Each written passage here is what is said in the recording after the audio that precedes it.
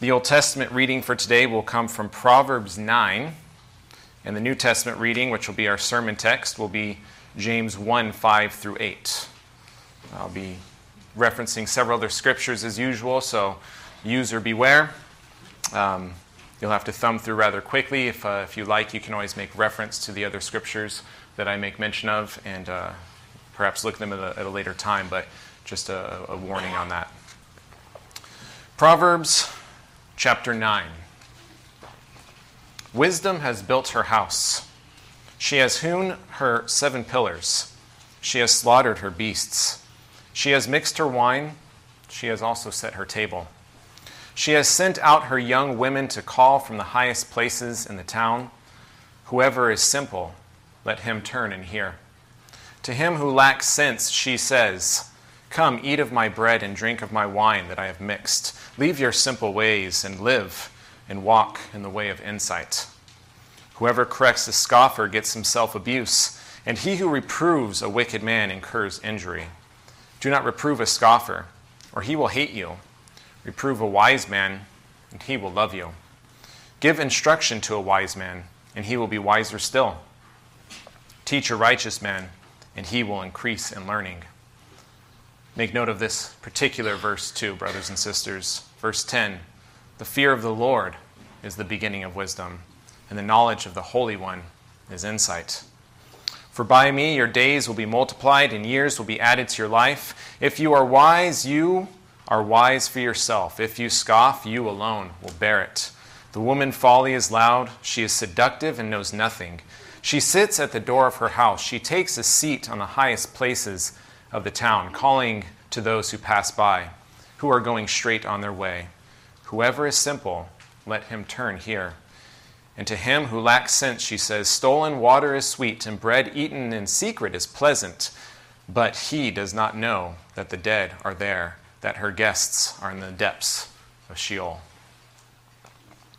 Let's look now at the New Testament reading and sermon text for today, James chapter 1, verses 5 through 8. "If any of you lacks wisdom, let him ask God, who gives generously to all without reproach, and it will be given to him. But let him ask in faith, without doubting, for the one who doubts is like a wave of the sea that is driven and tossed by the wind. For that person must not suppose that he will receive anything from the Lord. He is double-minded, unstable in all of his ways." Let's pray. Father, I thank you for your word. I thank you for the wisdom of your word. I pray, Lord, that you would grant wisdom now in the preaching of your word, that you would give wisdom to the hearts and minds of those who hear it, that we would hear your word, Father, for we know that wisdom is a core theme in your scriptures. So help us to understand it. Help us to apply it. Help us to know this wisdom that you speak of in your word. Help us to think deeply upon it and apply it. Help us to approach your scripture, Lord, with diligence and with reverence, Father. And I pray that you would bless now the preaching of your most holy word. All God's people said, amen. The title for today's sermon text is God Gives Wisdom. And much of what will be discussed today and much of what James discusses is the contrast of the wisdom of God with the wisdom of man. It seems that our Western culture that we live in today is a society that is obsessed with fixing things. Never mind whether something is broken or not. Everything seems to be about the progression of making something better than it was the days or years before. Gone, it seems, are the days of relying on the wisdom of the past. The predominant teaching of the world today is that the future is about progressing and evolving into something better and more advanced. Because the ways of the past, in their minds, were primitive and archaic. This is the worldview that has come to permeate a large portion of the entire globe, in fact. And what is it that is at the core of this worldview? What's the fundamental attribute at the center of it? It is the belief that man is king and that he is in complete control of all things. It is the belief that man is God, and therefore it is man who both controls and creates the future. It's out of a man's arrogance that he believes that he knows better than God. It is this worldview. It is the reason and intellect of man that holds the solution and answers to the future, at least in their minds. This is why, brothers and sisters, man is always trying to improve upon society. Have you noticed that? Rather than looking to the wisdom of old and how life should be lived, man welcomes the burden upon himself to improve the world and society under his own knowledge, thoughts, and ideas. Notice how, as our society becomes more and more secularized, how much effort it goes through to erase the things of God and replace it with the, quote, new and improved creations and ideas of man. As Paul states in Romans chapter 1, verses 22 through 25, claiming to be wise, they've become fools, and exchanged the glory of the immortal God for the images resembling mortal man and birds and animals and creeping things. The wisdom of God teaches dependence upon the Creator, but the wisdom of man, finds whatever reason it can to erase God and to deify the intellect of man.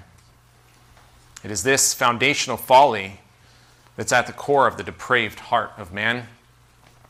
For when man fell into sin, the essence of his worldview fell from God-centered to self-centered.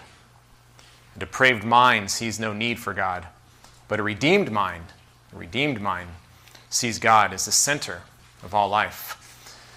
As I was thinking about this introduction, a story immediately came to my mind. I remembered a time that I was a professor at a local community college. I'm sure everybody knows what college that is, but just for the sake of preaching up here, I'll just say a local community college.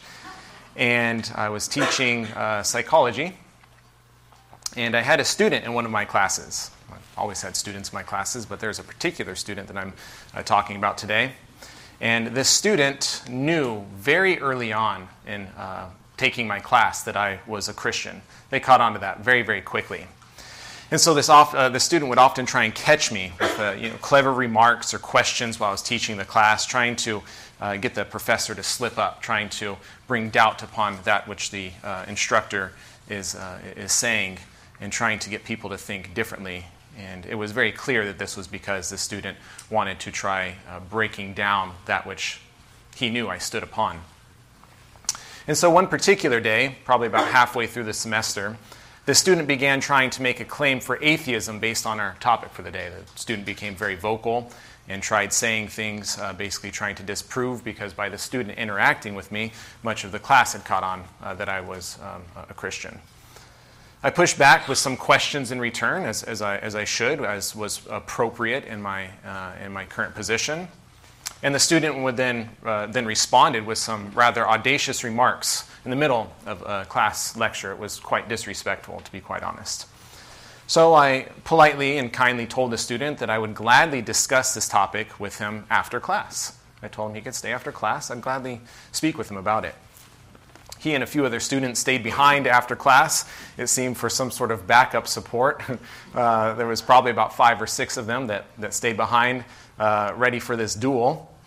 And it basically became an intelligent design debate about whether it's more logical to believe in a creator or to believe in the process of evolution minus a creator. That's really where the conversation went to and where the student was trying to attack.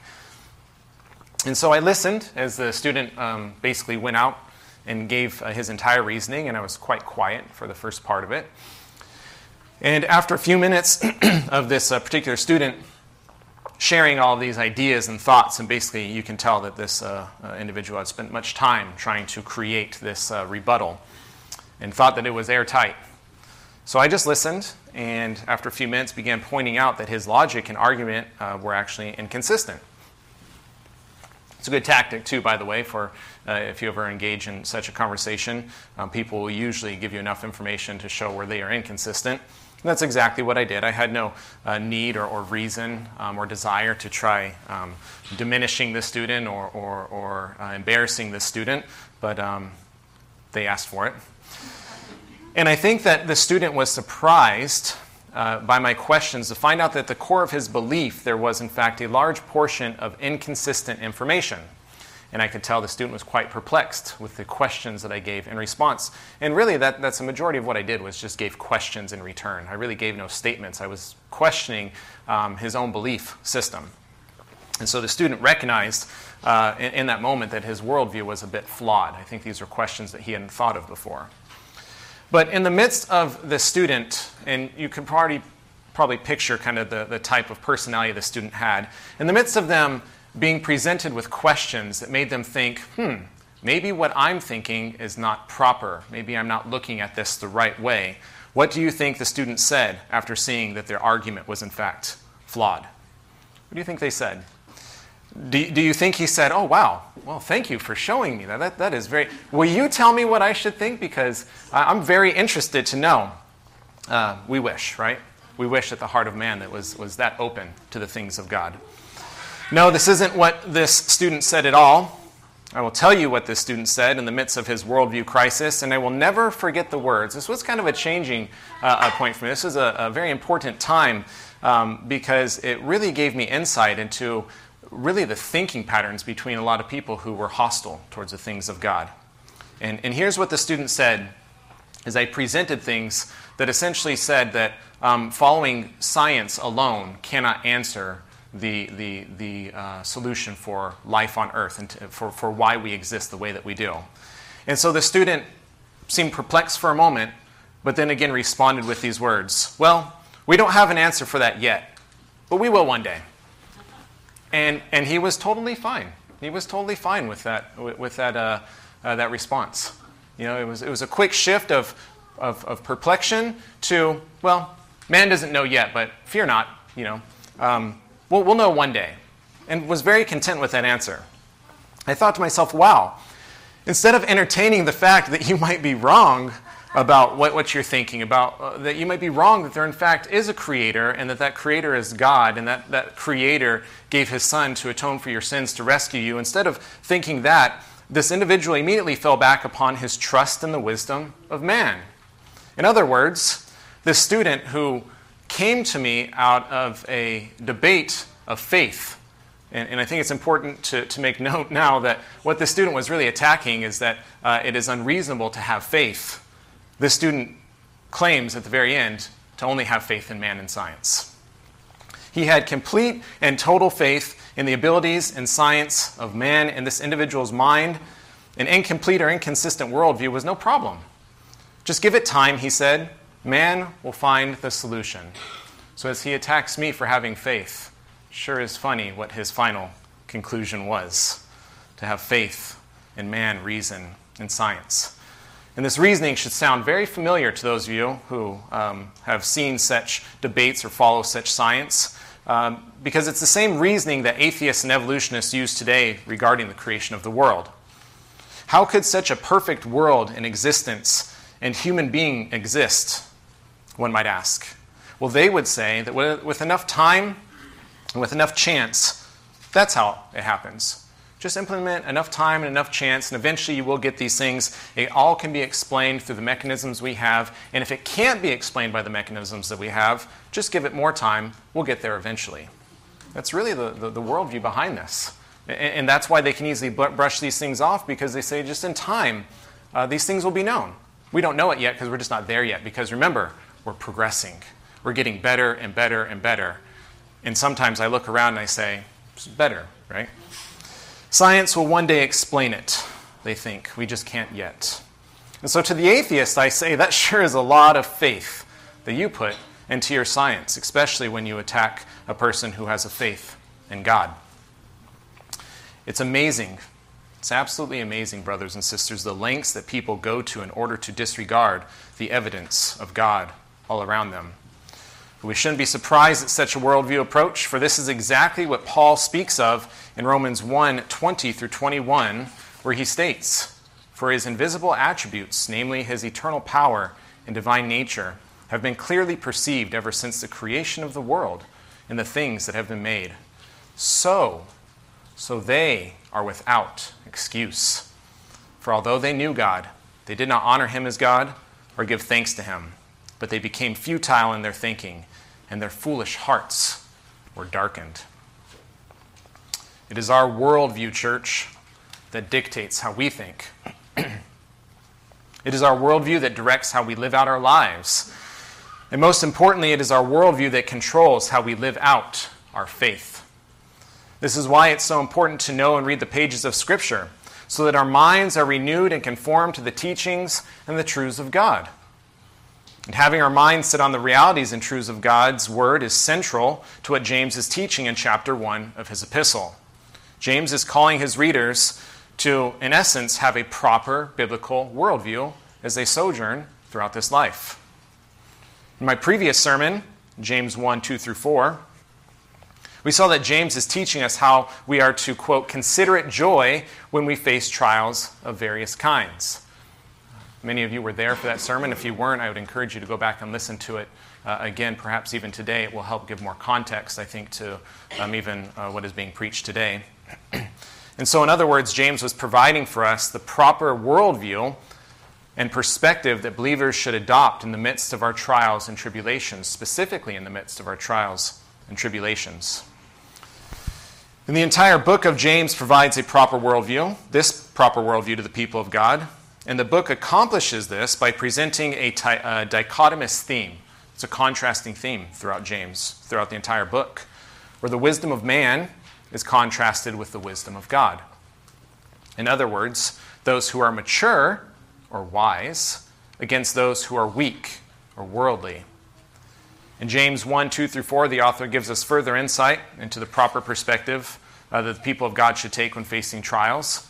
But James goes beyond this perspective in verses 5 through 8, giving us a solution to the people of God of how we are to obtain wisdom in facing the trials that he spoke of.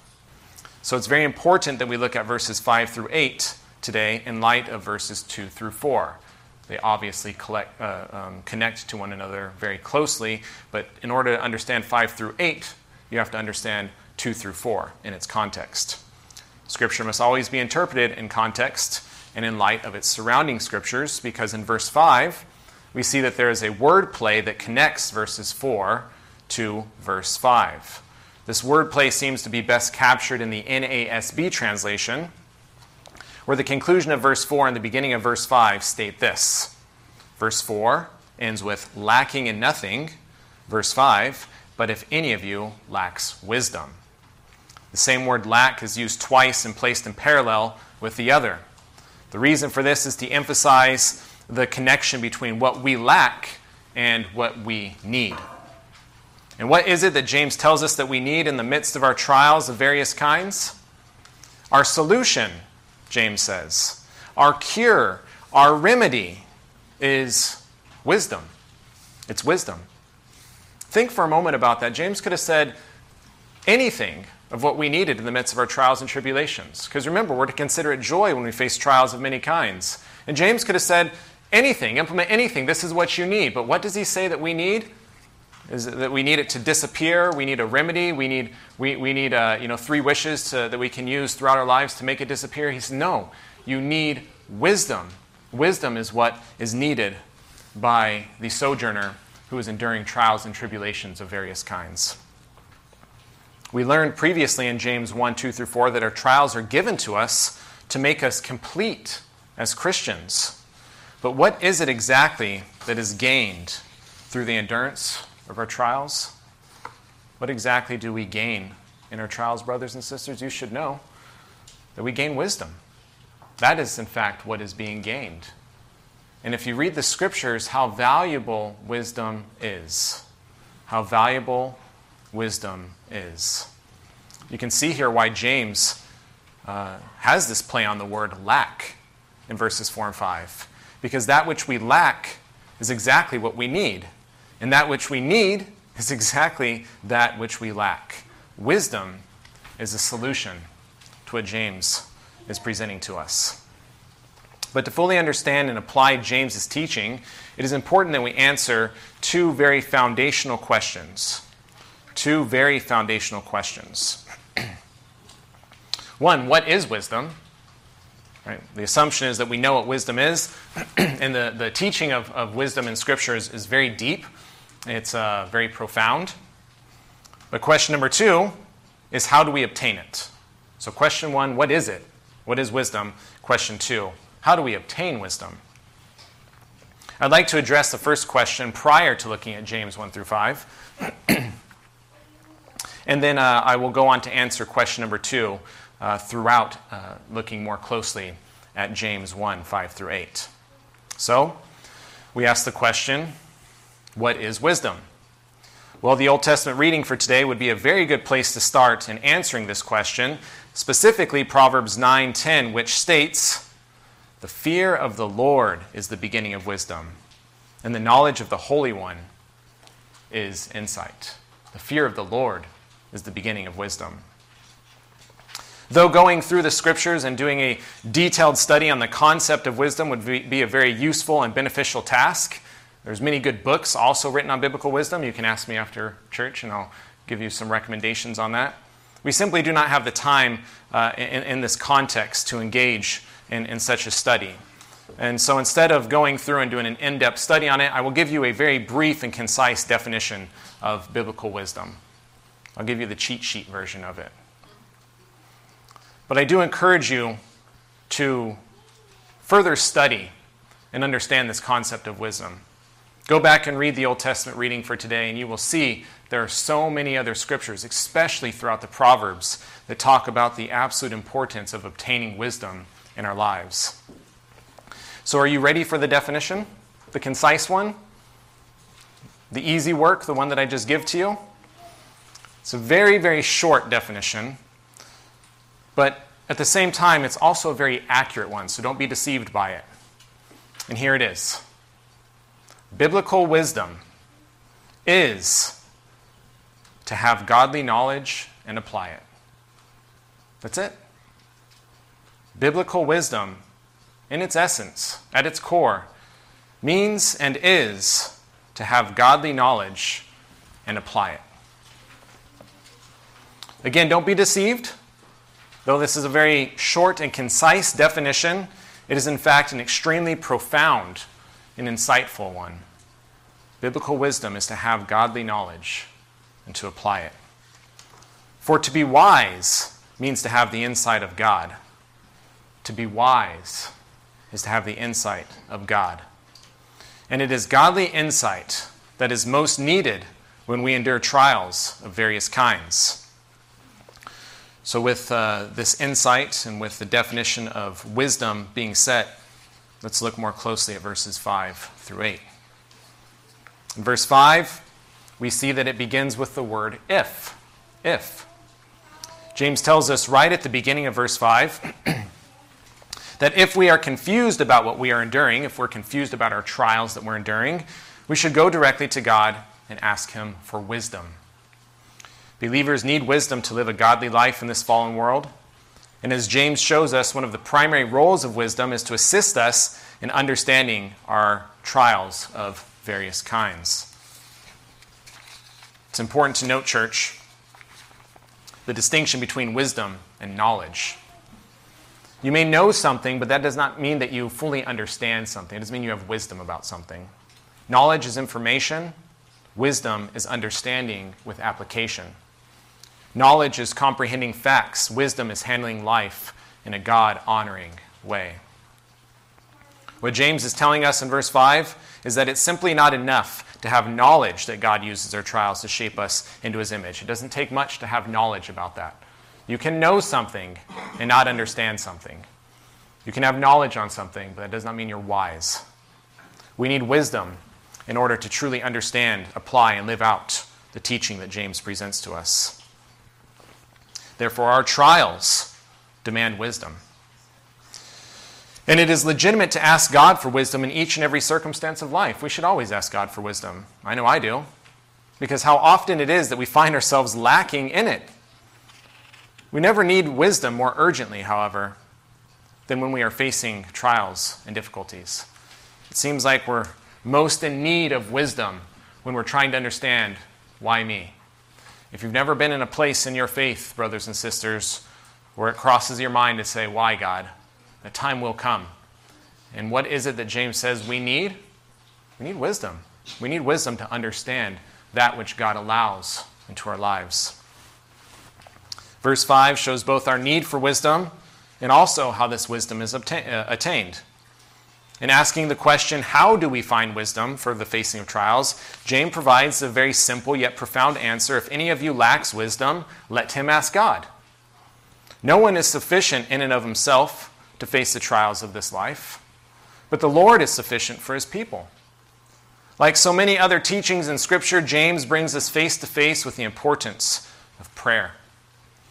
Prayer is such an amazing and essential resource for the people of God, isn't it? It connects our feeble and frail lives to the almighty Creator of heaven and earth. And I don't doubt for a moment that most of us pray when we face trials. I don't doubt it for a moment. But to ask the question if one prays when they face trials is almost irrelevant. You might be thinking to yourself, well, why? Have you ever heard of the saying, there's no atheists in foxholes? You ever heard that before? Even non-believers will at times call out to God as a plea of desperation.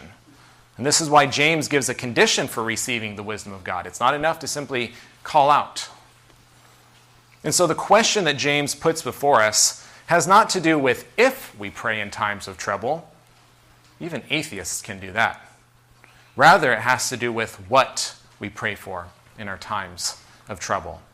For this is what separates the mature Christian, the wise Christian, from the weak Christian or worldly Christian. This even separates from those who are not Christians at all. Church, when enduring trials and tribulations, do you pray for your trial to be lifted? I know I do. And there's nothing wrong with that prayer. In fact, I would encourage you to pray that your trial should be lifted and would be lifted.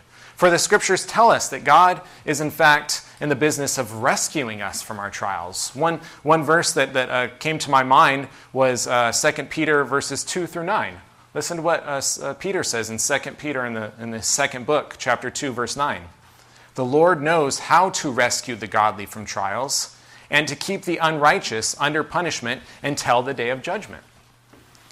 When he says, and to keep the unrighteous under punishment until the day of judgment, that means he's talking about rescuing us from our trials in this life. Okay? That's the context of it. And that's important. God is in the business of rescuing us from our trials. It's not his desire to simply keep us in trials and to keep us in misery. It's his desire to mature us and to grow us into a child of God, into something that has eternal usefulness. When we endure trials, we should call upon the Lord for help. That's very, very clear. But when we pray, when we call upon the Lord, we must never forget the most important part of our prayer. To pray, not my will, but your will be done. The will of God should be at the top of our prayer hierarchy. And when we ask for God to rescue us from our trials, we must also simultaneously ask Him for His will to be accomplished through our trials. This is exactly the model that we see when Christ prayed in the garden prior to his arrest and crucifixion. He asked for it to be lifted. But he again said, not my will, but your will be done. And so, I hope, brothers and sisters, that when we pray for God to rescue us from our trials, that we also remember to ask God for wisdom. Because this is exactly what James says we should do. And this is exactly what James says we need. Because we need wisdom to respond to our trials correctly. When we face our trials of various kinds, we need wisdom to allow us to navigate those waters. We need to know how to respond in such a way that we do not dishonor God by our lack of faith in the midst of our trials. Faith is central to our asking for wisdom. Notice, though, how James develops his progression to how we are to gain wisdom. Listen to the specific phrases that James uses, merging from verse 5 to verse 6. Verse 5, the phrase, if any ask, God, quote, gives to all generously, quote, without reproach, and quote, it will be given. But notice that there's a condition in order for one to receive this wisdom that's discussed in verse 6. For the Christian is to, quote, ask in faith, quote, without doubting. In verse 5, James tells his reader that in order to know how to respond to their trials, they should ask for wisdom. But there's a massive catch to this command. James says in verse 6 that the believer must not only ask, he must ask in faith. This is the condition for God's wisdom to be given to the believer. This does not refer, however, to the doubting of our own abilities in the midst of trials. We will certainly doubt ourselves, and we should. We should, for we are weak. We will fail in our own strength. We will fail in our own power. But it does instead refer to the doubting of God's ability and God's willingness to provide wisdom in the midst of trials. It's okay to doubt ourselves. It's not okay to doubt the Lord. Verse 6 issues a challenge. The wisdom that is offered will not come automatically, nor is it gained by self-effort. If we want to receive it, we must ask for it in faith. The word ask could be better translated to keep asking. This infers that the believer is to persevere in prayer throughout their trials. The perseverance in prayer is also a testament to the faith of the believer. For the one who has faith will surely persevere through the duration of the trial that they are experiencing. James emphasizes the need for faith because the opposite of faith is doubt. The way that James uses the word doubt is to mean that one has a divided mind, and this divided mind draws the individual into two different directions. Later on in verse 8, James will use similar words for the term doubt, where he will refer to the doubting individual as one being, quote, double-minded and, quote, unstable in all of his ways. But here in verse 6, James uses the profound imagery, likening the doubting person to that of the wave in the ocean that is, quote, driven and tossed by the wind. Both the language and imagery throughout the book of James are very eloquent, beautiful. The examples that James uses really help bring to life the points of application that he is making, and this really allows the reader to understand and to see the practicality of what James is saying. And if you're asking yourself at this point, what does it look like to have faith in the midst of trials and tribulations, James helps answer this question by telling us what it looks like to not have faith. He gives us the opposite. The image he uses to portray the doubter is that of a wave that is tossed to and fro. That's the image he chose. Picture in your mind, if you will, brothers and sisters, standing on the shore of a beach, watching the waves come in and go back out. This is the image that came to my mind as I was reading this. I started thinking about an ocean. I like the beach. It's very peaceful. It's very serene. James kind of ruined that for me, right? In itself, it's a very beautiful picture, watching those waves come in. And one of the things that makes it so beautiful is the constant ebb and flow. It's the moving of it, right? It's constantly moving. There's no stillness that's there. Think about why we find water so tranquil. It's always moving. A river, a stream, the ocean. But when applied to James's teaching, the applications are almost immediate. A wave has no foundation. A wave is always moving in different directions. Sometimes the tide is up. Sometimes the tide is out. This is what our faith must not be like, James says. For that person must not suppose that he will receive anything from the Lord. Rather, our faith must be firm, consistent, not changing. Church, several times I have referred to this verse of asking for wisdom in the midst of trials when offering counsel to others who are in the midst of difficult times, especially trials and tribulations that require them to make decisions. And I assume, if you've been following along, that you can guess what the most common question I get when I refer to this verse and tell the person that they should apply this verse in their life with wisdom. Can you guess what the most common question is that I would get? You're thinking in your mind, am I supposed to respond in church? I don't know. We're so conditioned, right? Well, I'll tell you, the most common question by far is, well, how do I know, Pastor, if I've received the wisdom of God? I'm to ask for it. I'm to ask in faith. And I've done that. But how do I know that I've received it? Perhaps you can see the fatal flaw that's at the core of that question. They're giving themselves their very own answer. What is it that's assumed when a person asks if they've received the wisdom from God? It means that they, in fact, doubt if he really did give it at all. But this is still a legitimate question nonetheless, or else people wouldn't ask it so often. So how is it? You may be thinking that you're right. How do we know if we've received that? Maybe you've not thought of it before, and now I've put that in your mind, and you're thinking, I don't know, I'm confused now. How do I know if, in fact, I have received this wisdom from God that I've asked in faith? Well, I have an answer for you. Would you like to know the answer to this question? Why not? Well, I'll answer it in a future sermon. No, I'm just kidding. I'll answer it, in all seriousness, this very important and pertinent question for you right now. And the answer is very similar to that which we looked at the definition for wisdom, because it's very complex, yet it's very simple and concise. The way that one knows that they've received this wisdom from God is that they trust that God has given it, and they proceed.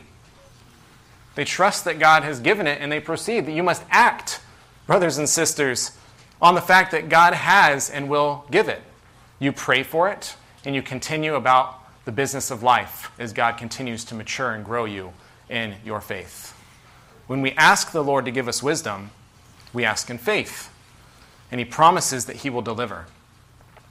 So if our faith is sincere, we have full assurance that God has provided the needed wisdom in the amount that He finds fit, in the timing that He finds fit, and in the way that He finds fit. But what we must do when we're obedient to the words of James here, when we ask upon the Lord for wisdom, we must move forward with the assumption that the Lord has in fact provided it. This is how we act in faith, and this is how we live out this scriptural teaching in faith. This again is what it means to pray in faith. As the author of Hebrews states in chapter 11, verse 1, faith is confidence in what we hope for and assurance about what we do not see. This is why, after telling his readers to ask God for wisdom, James impresses upon them the importance of doing so in faith. It's not enough to ask. James makes it very clear. We must ask in faith.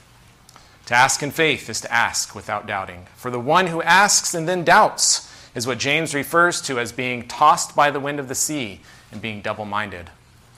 Remember, even the faithful will not pray in faith perfectly all of the time. Brothers and sisters, we have to know that none of us do this perfectly. Though I think James has a very stark warning for us, at the same time we must be careful to not think, I've doubted before. I'm double-minded, I'm unstable, I'm wretched. We could easily go there with this verse, I think. And we need to be careful to realize the fact that we are not going to do this perfectly.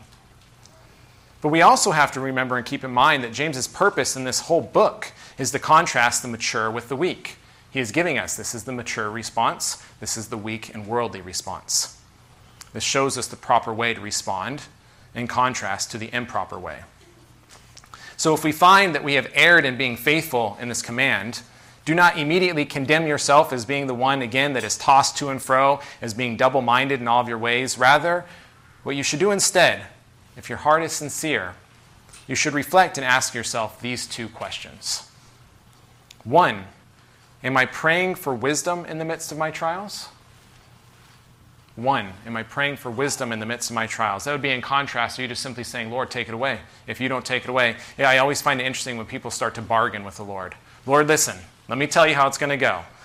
I'll give you 2 if you just give me 1, right? The Lord is not in the business of making deals with us. His covenants are from His wisdom. And praise the Lord for that. So are you praying for wisdom in the midst of your trials? It's okay to ask for it to be taken.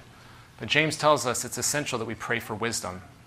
Question number 2, once you've prayed for wisdom, are you trusting that the Lord is providing this wisdom? 2, are you trusting that the Lord has provided this wisdom? Question 1, are you praying for wisdom? Question 2, are you trusting that the Lord has provided it?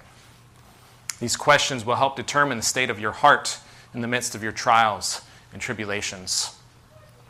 It's interesting the amount of information people will give.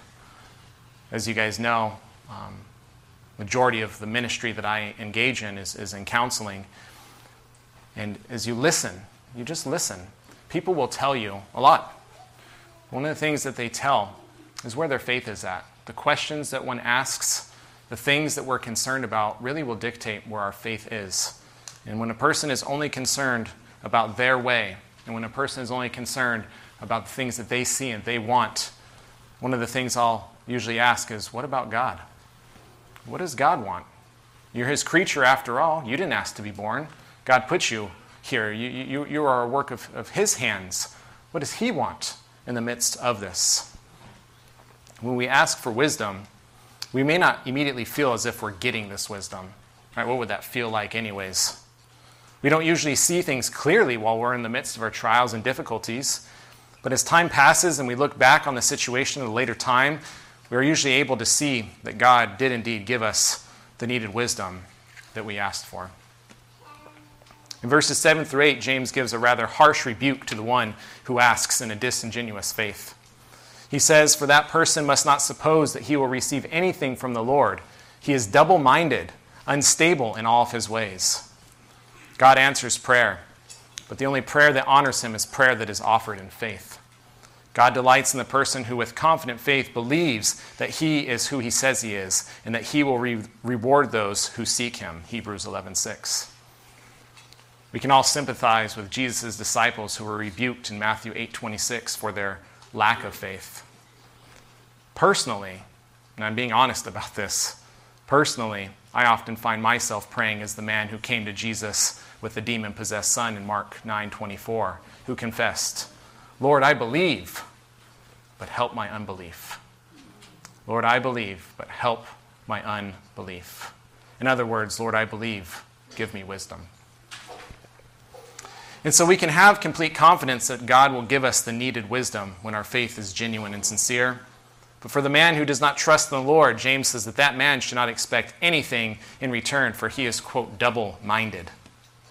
Literally, the phrase double-minded means two-souled.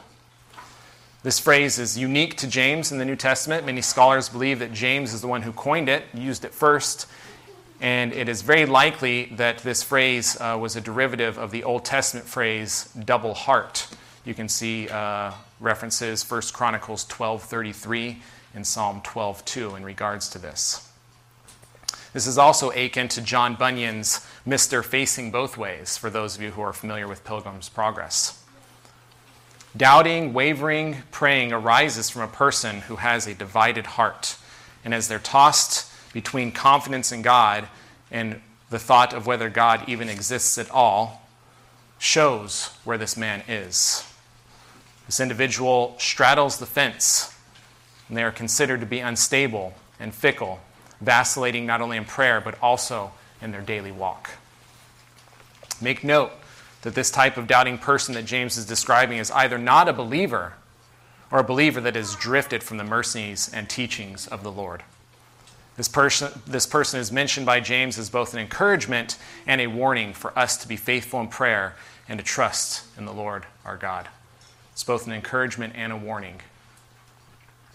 Therefore, we need God's wisdom to respond to our trials correctly so that they will produce in us patience and maturity. We must be sure that God will give us the needed wisdom, because to ask God for wisdom and then doubt puts us in danger of being the double-minded man who is unstable in all of his ways.